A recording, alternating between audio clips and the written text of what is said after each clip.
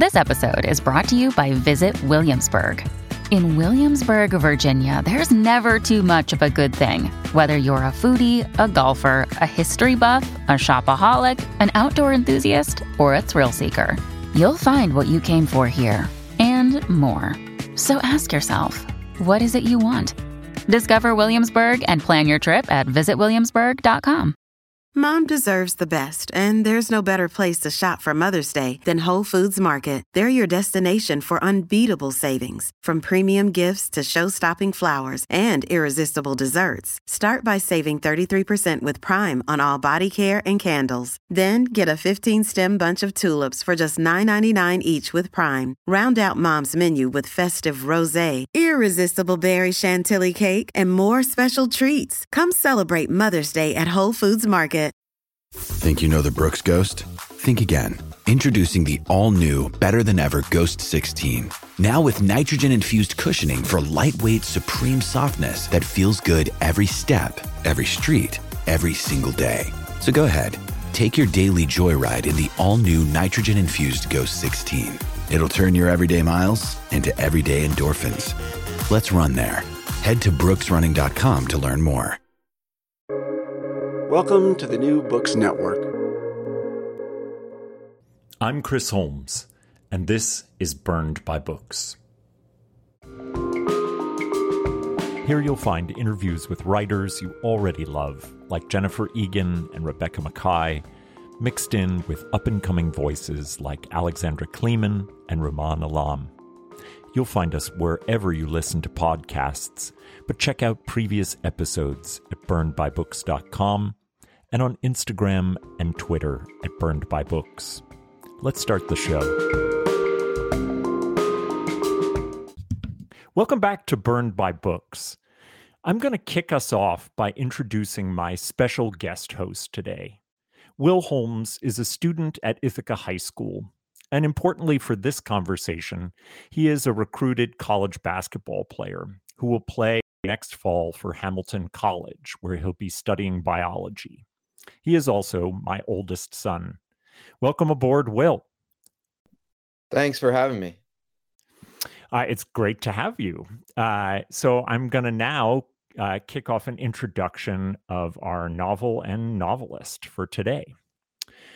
When the Knicks backup guard Jeremy Lin scored 38 points against Kobe Bryant's Lakers at the Garden, it was clear something new had entered the world of American basketball. An Asian American star was born. Lin's meteoric rise from bench warmer to media star and his equally rapid disappearance from the zeitgeist has been the subject of several recent documentaries, trying to understand the various meanings of what was then dubbed Linsanity. It is also the backdrop for Matthew Salas's newest novel, The Sense of Wonder, which fictionalizes Lin's fame and its aftermath. Lin's doppelganger, Won Lee, has his own Linsanity moment, called The Wonder, a play on his name, W-O-N. But whereas Lin has been notoriously tight-lipped until recently about the experience he had with the Knicks, we get a first-person perspective into Won's mind, who struggles with the tension between his invisibility to the team and to American culture and his brief dramatic stardom. The narrative voice in The Sense of Wonder is shared by Carrie Kang, a TV producer who wants to bring K-dramas to a U.S. audience. Carrie's own struggle against the expectations for how her industry and her country understand her role as a cultural mediator begins to mirror Won's experience in the NBA. Shadowing this pair is the journalist and former high school basketball phenom Robert Sung, who ends up covering Won's wonder in ways that will challenge their friendship. Matthew's novel pulses and cracks with life, driven by an urgency that for many was invisible during Jeremy Lin's rise, but which now lives in the complex consciousness of Won and Carrie. It is an urgency that Matthew draws out of the basketball court and its giant-sized players and egos and into broader American life, so that Won's story of brief visibility in the culture becomes the story of Asian American invisibility. There are, for Asian Americans, as with all racial minorities, shockingly few frames of reference for success and meaningfulness. Breaking through stereotype often means severing a part of oneself in order to fit a mold. This is the powerful story of the costs of those sacrifices and the power of refusing to be the model minority. Matthew is the author of the national bestseller Craft in the Real World, and he was a finalist for the PEN/Faulkner Award for his novel Disappear, Doppelganger, Disappear. BuzzFeed has named him one of 32 essential Asian American writers. He is an assistant professor of writing at Columbia University. Welcome, Matthew. Thanks so much for having me on here. We're thrilled to have you. The Sense of Wonder is, at least in part, a fictionalization of Jeremy Lin's career in the NBA. It follows the events of what was dubbed Linsanity and the effects of that brief stardom on your stand-in for Lin, Juan.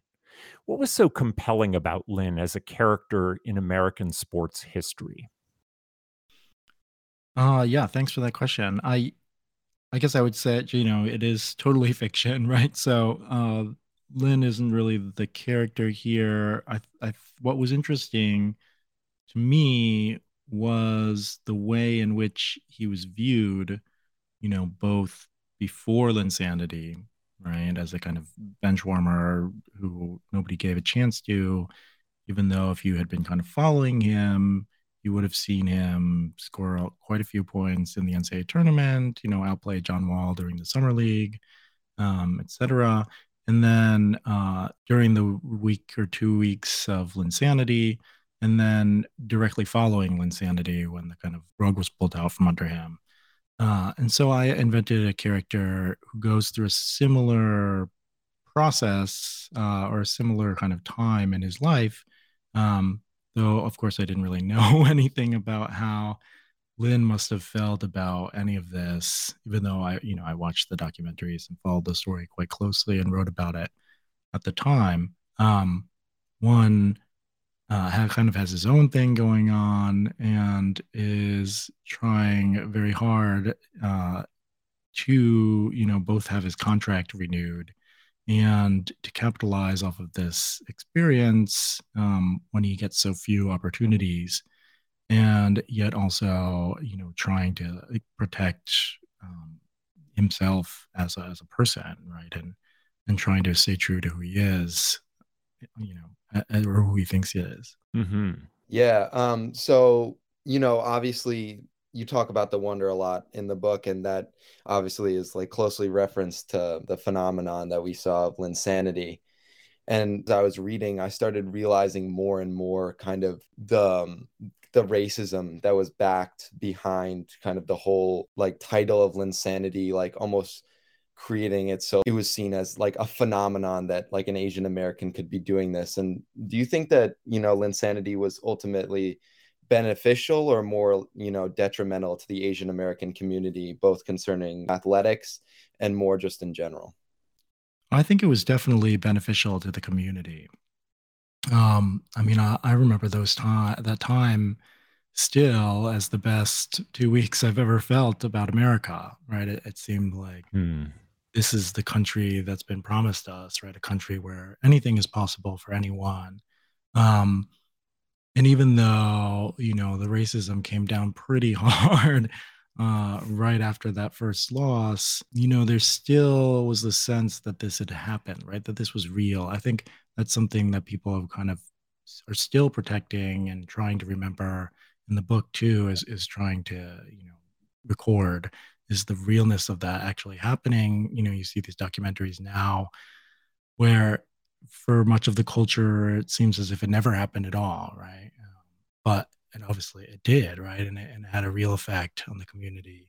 And so even though, I don't think it really did as much for the community as maybe we had hoped at the time that it would, or it certainly didn't. And the kind of aftermath of it really, I think, hindered Lin's career and kind of put him in a box basketball wise that wasn't his kind of box or his system to play within.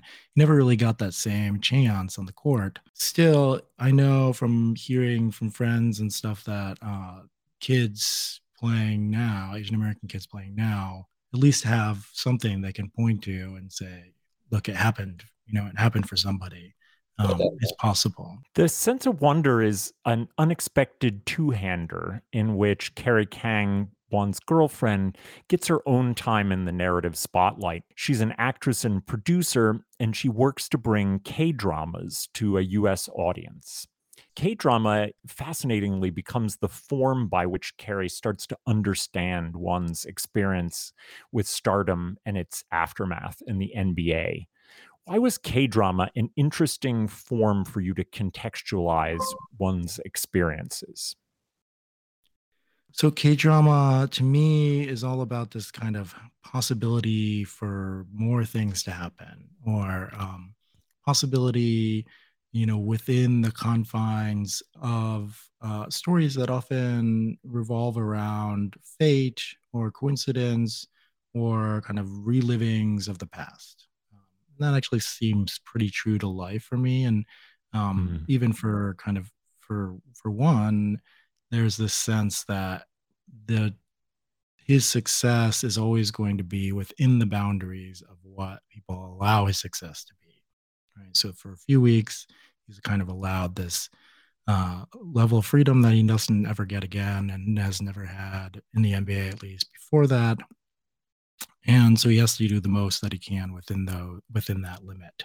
And K-drama is often maybe just as kind of context. So K-drama, Korean drama are often like 12, 16, 20 episode show runs, single seasons that, like a novel, have a clear beginning, middle, and end, and aren't trying to usually set up for future seasons. They're just trying to tell a whole story within the time frame that they're given. They're also kind of interestingly written in the past, and still now sometimes I think they were kind of written episode by episode as the show was shot. And so it's that really tight time frame. And they were running 2 episodes a week, and they're long episodes. They're like hour and 15 episodes. And one of the details I really like about how it used to be is somebody would have to like run the tape from the shooting directly to the office and like get it onto the air. And sometimes that was like a pretty down to the wire moment there, like literally hand delivered into the station to get on the air. And so there's a kind of urgency there, even to the making of it, that I think is interesting. And Carrie kind of sees everything, as I think we all do, really, like through the lens of the stories that she has consumed, right? And it's something like for her that's very on the surface, that for the rest of us maybe is something we don't often think about. But of course, like we're seeing people and stories and actions and events always through this lens of like, how have we understood stories to be possible in the past? And what are the stories we watch on TV or hear in music or, read in books? And so Carrie's seeing everything that one is doing through this K-drama lens. And it just so happens that these things, are similar enough in a way, and in a time when she really needs the kind of wonder, not in the pun way, but in the sense of the word wonder, awe and possibility that is sometimes feeling like it's missing in the rest of her life. It's an interesting counter form to the one that they experience in their kind of lives in the United States, in that you write that white characters in K-dramas really kind of bumble onto the scene mostly as a signifier of racism towards the Korean characters. And I wonder if that was useful as a kind of counter form to what they were experiencing themselves.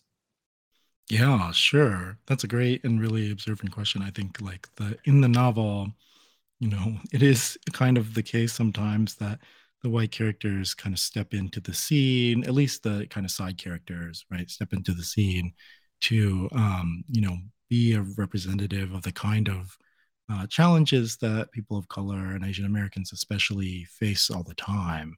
And that actually seems also pretty true to my life. The other day, I was on my campus, the campus on which I teach classes as a faculty member, and just some random white lady told me and my kids that we weren't allowed to be there. Oh my God. Right, so this actually happens on a fairly regular basis. Sometimes we're That's just horrible. walking I'm around. sorry, Yeah, Matthew. yeah. I mean, right. And this is New York City. So it's like, it's happening here, but it's happening everywhere to the 10th degree. Oh, that's terrible. I'm so sorry. That's crazy. That's okay. Thank you for saying that. So I was reading in school, and I was kind of going through the book, and I came across this one part where Juan is like having a vision of kind of the court in front of him. And I was with my friend Justin, who's also on the basketball team, and I called him right over. I'm like, Justin, read this, because the way that you describe playing basketball and everything, like, it shows that you have so much of a deeper understanding. I just like really appreciate it. I mean, the way you write about it is like a beautiful in a way that someone who didn't understand the game couldn't write it. And so I was wondering, like, what your past experience with basketball has been, and if you were like, you have played it or just been kind of a devoted fan. Yeah, so I played, and thank you for that. That actually really makes my day to hear that. I played all through, my childhood and into high school, and then played pickup basketball, through college and afterwards. And I grew up in a college town at the University of Connecticut, and which is also a huge basketball school.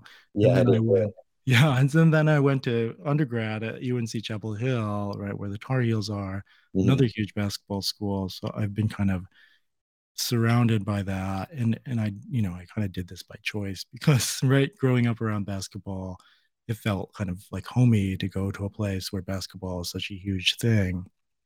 I was Yeah. actually at UNC in like the Doherty years. So the year before I entered, they won a championship, and then they kept getting close, or they were terrible, and then they kept getting close. And then by the time I left, the year after I left, they won a championship. So I never actually Oh, got to be there bummer. when they won. But so yeah, I played a lot of basketball, and I remember feeling these things on the court, right? Like the sense that you can feel the energy, and the times when it feels as if like the game is just kind of happening to you, more so than like you having to think about what's going on. Because there are times too, I felt like when I was kind of like having to move deliberately, and then other times when it like kind of clicked in, and it seemed to be just kind of like a flow that you were tapping into.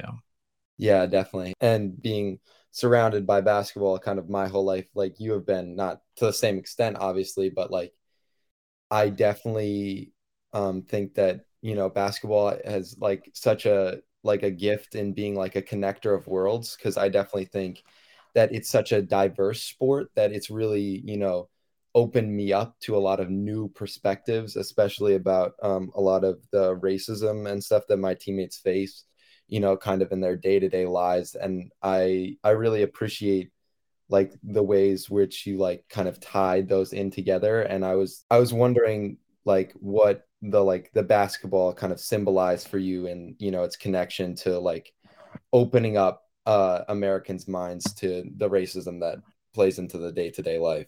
Yeah, the basketball court and the locker room and the kind of team environment, right? Or, I played soccer too for a while.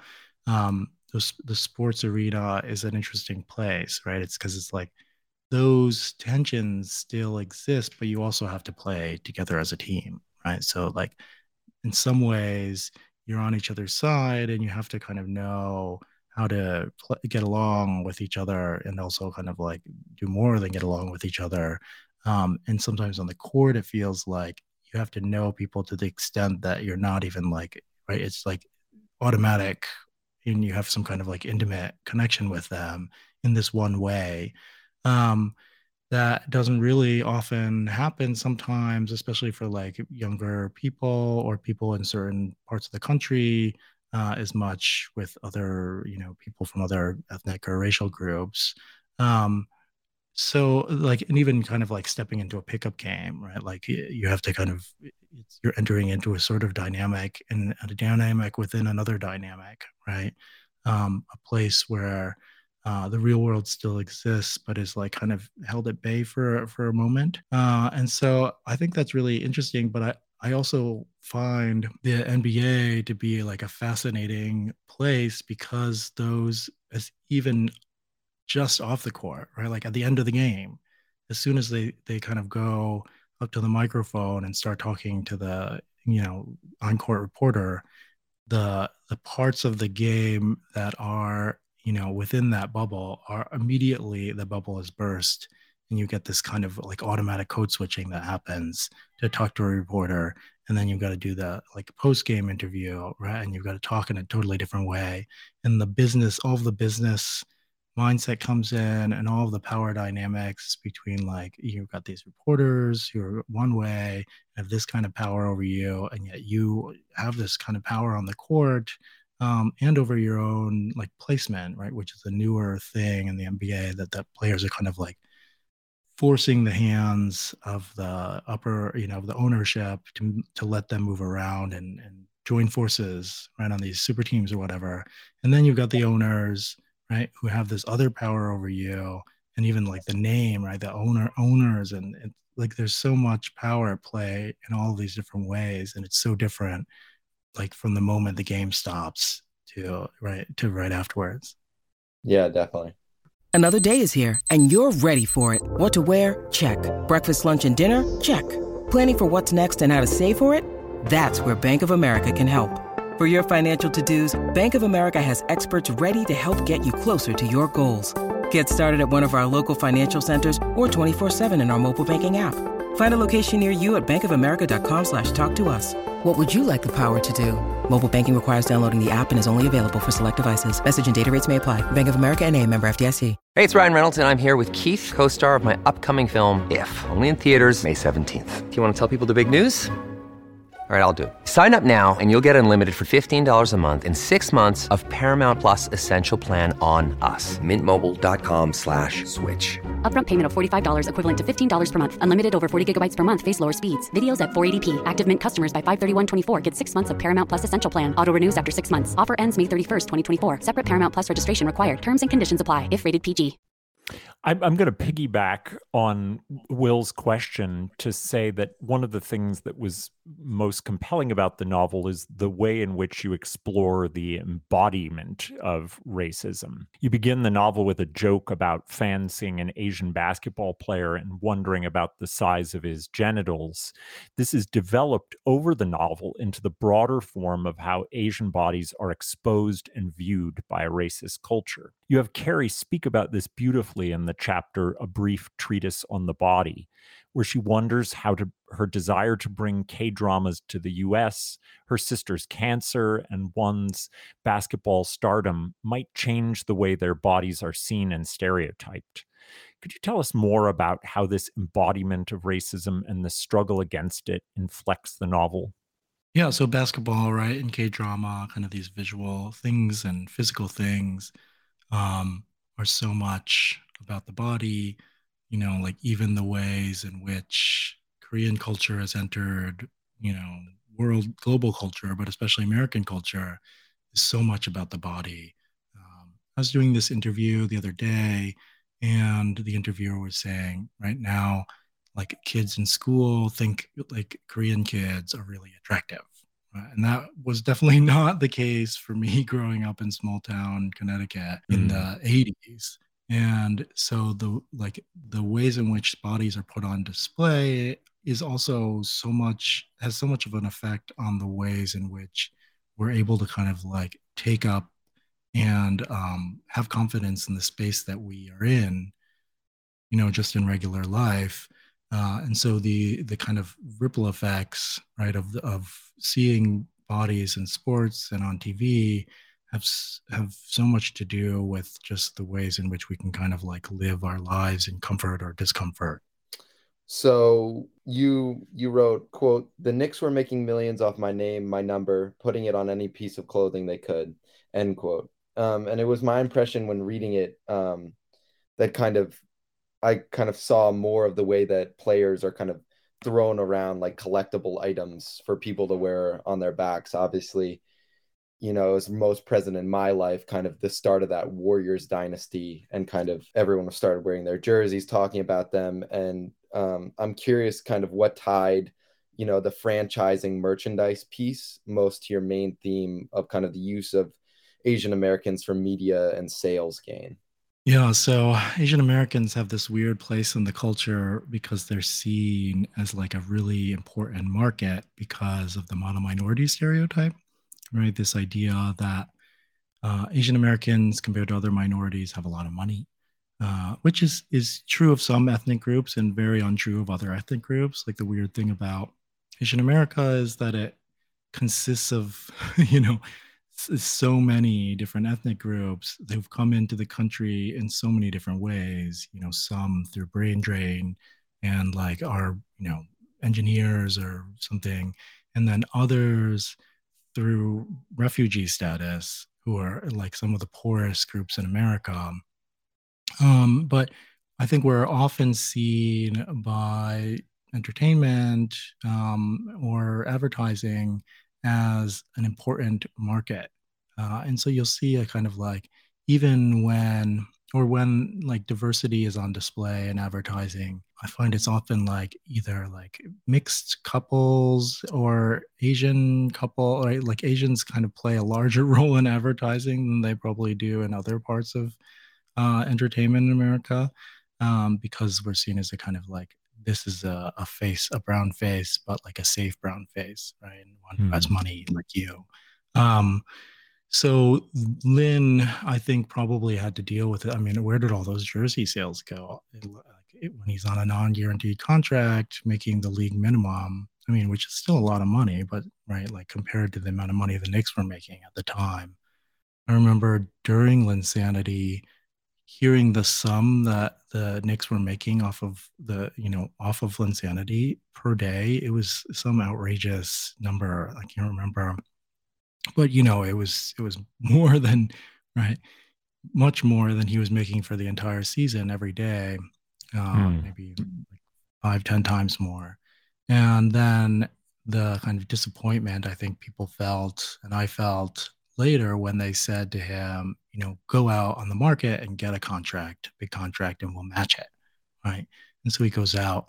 Houston offers him a contract that goes over the penalty marker, right, for the Knicks, and the Knicks don't want to pay that, and so they don't actually match the contract at all, even though they asked him at first to go out and look, see what his market value was. What they wanted, I guess, was for him to go out, find that his market value was low, and so they wouldn't have to pay him as much. So it's so much of the game, right, is about money. And even growing up with college ball, you know, there are a lot of stories about college players being offered, you know, money as a way, like, but these are violations of NCAA rules. And I always thought, like, you know, they're often like asking kids who are on the poor economic spectrum to come and play for this place where they also don't get any money, right? And like, to stay at that time, right? It wasn't that common for players to jump straight to the NBA or to jump, you know, whatever the rule is now after a year. So they were often staying to junior or senior year and like hoping they didn't get injured, right? So that they could eventually, finally get some money for all this time. And I think that's, you know, well, I hope that you won't run into that too much, but it's definitely just like a part of the sports world. Somebody's always making the money, and it's very rarely the players. And that, you know, when you throw in race, which is like also a huge part of the sports world, it just gets very icky. Yeah, definitely. And I definitely think like the addition of like the whole NIL deals and stuff like that is kind of just further making basketball more of like a financial thing more than anything else. And obviously social media and everything like that has kind of just blown up that whole environment. So Robert Sung, the reporter who follows one's rise, is a powerful foil. His own rise ended too quickly after an injury, and he carries a painful baggage of what could have been. This includes a poisonous jealousy of the Knicks star forward Powerball, who is married to his former girlfriend. Because Won's success didn't exist when Sung was playing, there was, as you write it, no frame of reference for the culture to understand him as a player, or as a would-be star, or even as a fully complex, rounded person. How did Sung come into the story for you? Yeah, so the story actually started for me with this kind of love triangle, or what Carrie calls a love triangle between one, Robert Sung, and Powerball, who's the Knicks star and a kind of Carmelo Anthony type. Not in the way that I don't really understand what Carmelo Anthony is like off the page, but the way that the media sees him is as a kind of like person who has immense talent and maybe like is not a winner or whatever, right?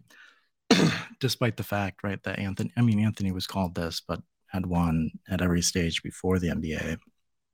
So Sung, for me, was a kind of way of thinking about the same kinds of issues, but from a lens that I am very familiar with as an adoptee. I was adopted from Korea when I was 2.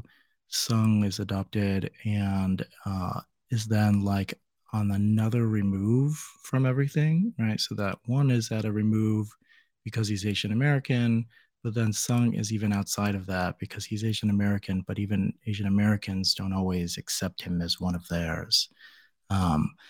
So I was kind of trying to use, or not use, but explore through the dynamic between Sung and Won, this kind of larger dynamic in Asian America, and then through their dynamic with Powerball, this other part of Asian American tension and history between African Americans and, especially the Korean American community, but also other Asian Americans in this arena, right? Which is different, quite different from the dynamic you see often outside of sports, but in the sports world, right? Where kind of African Americans are the default, or the like the most common racial identity of the players. It's so interesting. I never put together the idea of the extra baggage that would come with that game against LA, because obviously, as you're pointing to the particular racism between Koreans and African Americans played out on a dramatic stage in the LA riots, and then you have that LA game. That's fascinating. Were you thinking at all about that? Yeah, I was thinking a lot about that, and even when they kind of go to LA, they Won and Powerball hit up K-Town, and they do all the kind of Korean things. They go to a noraebang and sing karaoke, and are kind of surrounded by their celebrity in that space. And it's like maybe the one space in the country where Won is kind of like the bigger star, right? And it's like the only place where this could be possible.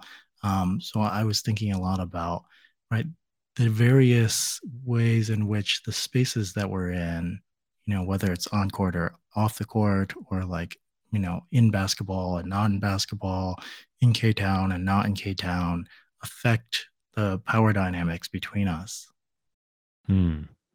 Well, I know you had a question related to Powerball. Yeah, I immediately made the connection for Powerball to be Carmelo Anthony, and I knew from just like reading about it that there's a lot of unwritten history between Jeremy Lin and Carmelo Anthony, and I was wondering, kind of, did you hope to bring kind of a new life to it during the novel? Well, I don't know. I think I can't help but think that a lot of what people read into their relationship was projection. And I tend to think, when they were saying their relationship is good, but everybody outside of it is saying their relationship can't be good, that like it's almost as if other people saying it can't be good is the kind of thing that spoils it, right? It's like this poison that seeps in from outside. And so I was, in my novel, I kind of imagine Won as having this utmost respect, and even like having idolized Powerball as a young player. I grew up actually watching Melo play at Syracuse, and I loved his game, and he was really kind of ahead of his time in many ways. And I also kind of bristled at the way in which the media was treating him once he got into the NBA. And so I was seeing even, in that real life context, the ways in which the story changes from one place to another.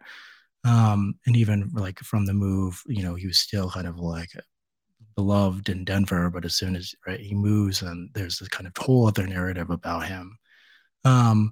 And one, I think, would be somebody, or even Lin maybe was somebody probably just being on the inside, right, who probably would have had a lot of empathy for that and a lot of understanding of the pressures. One has a lot of understanding of the pressures that are on Powerball and the ways in which the media is affecting him and the media stories are affecting him. And so when one himself goes through that, right, he's already got this kind of, even though Powerball is maybe not a model for his game per se, he is a model for like how to deal with this weird media attention and the ways in which it corrupts, who people allow you to be. And so I think in the book, there's like a very much so a kind of affinity and connection between them, even though there's also the rivalry that's going on and is kind of also manifested by the media. And that is maybe more of what I kind of imagine maybe was going on behind the scenes. But, of course, I don't know. So it's just in a kind of fictional context. I always think, the players, just from having played basketball, there's always tension, right? But there's always like camaraderie as well. And so like things that seem like huge blowups to the media or from the outside might just be like something you had to do to like continue the friendships and connections on the team, right? Sometimes you have to like air things. Sometimes you got to like get it, fight it out. Now I follow a lot of K-pop, and when you hear the groups talk about right their relationship with each other, they're always talking about how much they fight, right? And like how poison it is actually to not fight, because if you hold it in, then it like the whole group is soured. And so they constantly have to like, go at each other, get it all out in the open and move on from it. And I think those kinds of things from the outside look bad, but sometimes when you're inside of it, it's a totally different dynamic.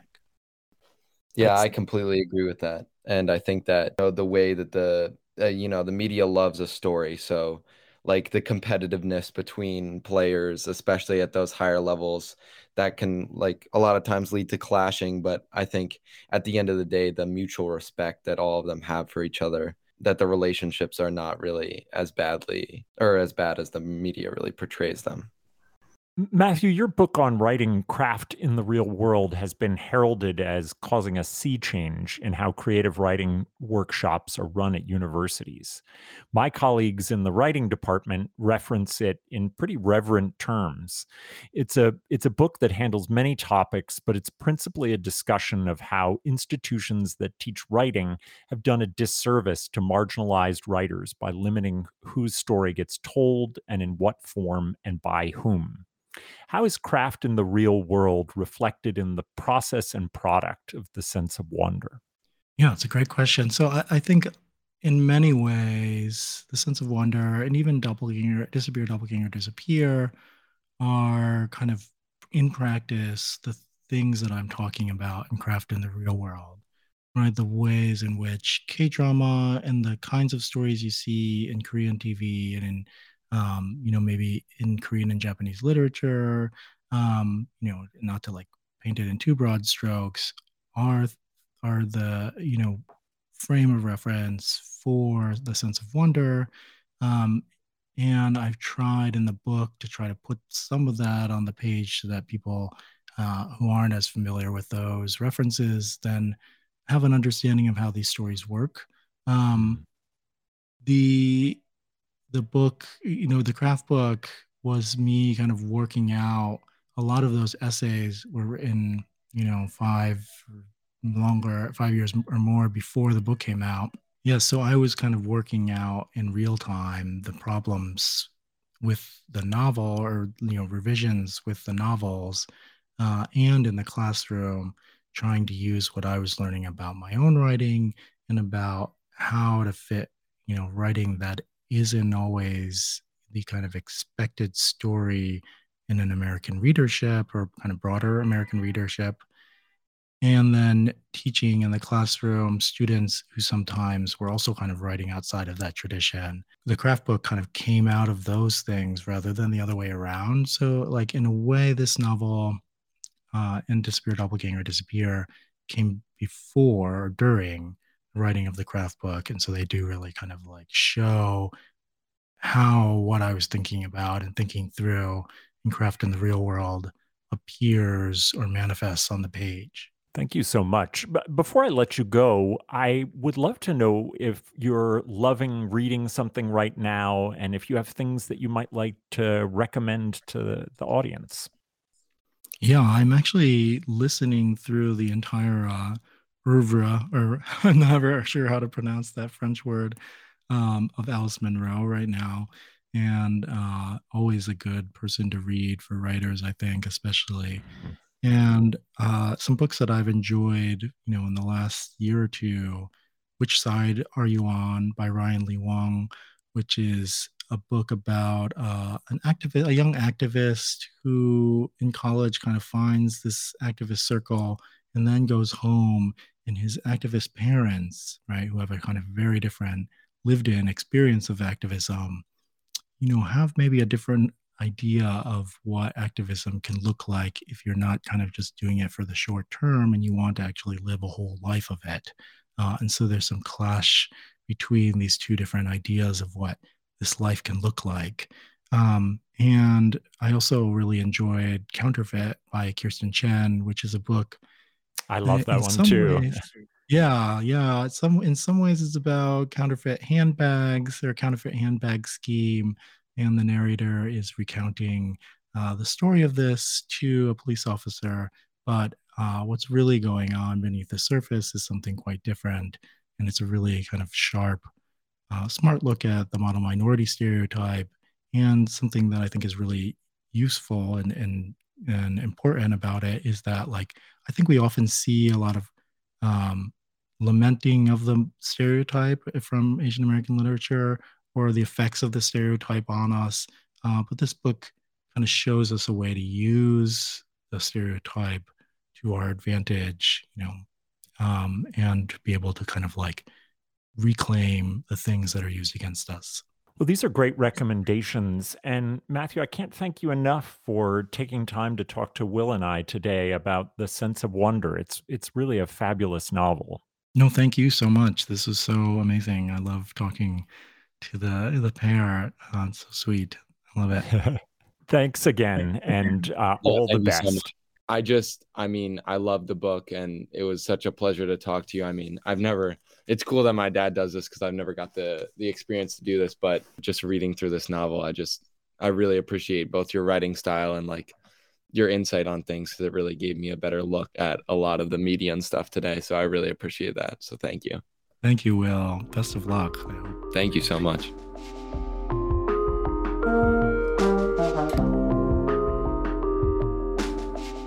Well, that's all from me for now. My many thanks to Matthew Salesses for a wonderful and generous conversation with Will and me. And a special thank you to my giant son, Will. You are a constant source of inspiration and amazement. Thanks for making me proud.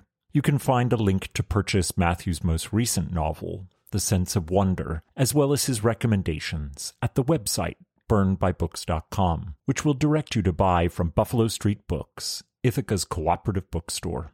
At the website, you'll find all of our previous episodes and book recommendations.